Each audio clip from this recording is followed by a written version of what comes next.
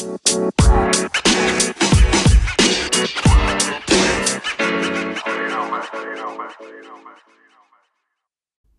to Let the Money Talk podcast by Phillip Capital India, a podcast that provides the latest analysis of the Indian capital market. In this episode, our research experts will provide the most insightful analysis in the market. Hello friends, this is Joydeep Sen from Phillip Capital Fixed Income Desk. We all know that from now on, central banks all over the world will hike rates or at least look to hike rates. Bank of England has already hiked. The US Federal Reserve, the Reserve Bank of India are set to hike sometime from now. But what has happened is over the last 1 year or so, globally, yield levels have moved up even before the central bank of the country has hiked rates in anticipation of the forthcoming rate hikes. So if you look at it point to point, as an example, in India, over the last 2 years, yield levels on government securities, corporate bonds have come down.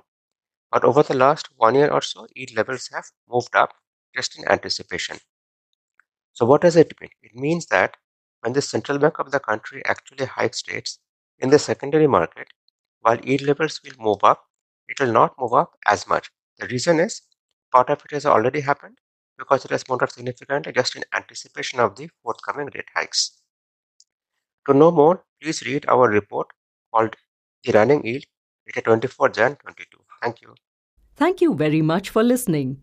If you enjoyed this podcast, please forward it to others, share it on social media, and leave a review. Follow this channel to hear about other podcasts. This podcast was prepared by Phillip Capital India Private Limited. The information provided with this podcast is only for educational purposes and should not be considered as financial advice, and this does not take into account any specific investment objectives, financial situations, and neither do we warrant the correctness or accuracy of any information mentioned herein. The information and any analysis forecast, projections, expectations, and opinions have been obtained from public sources which Phillip Capital Research believes to be reliable.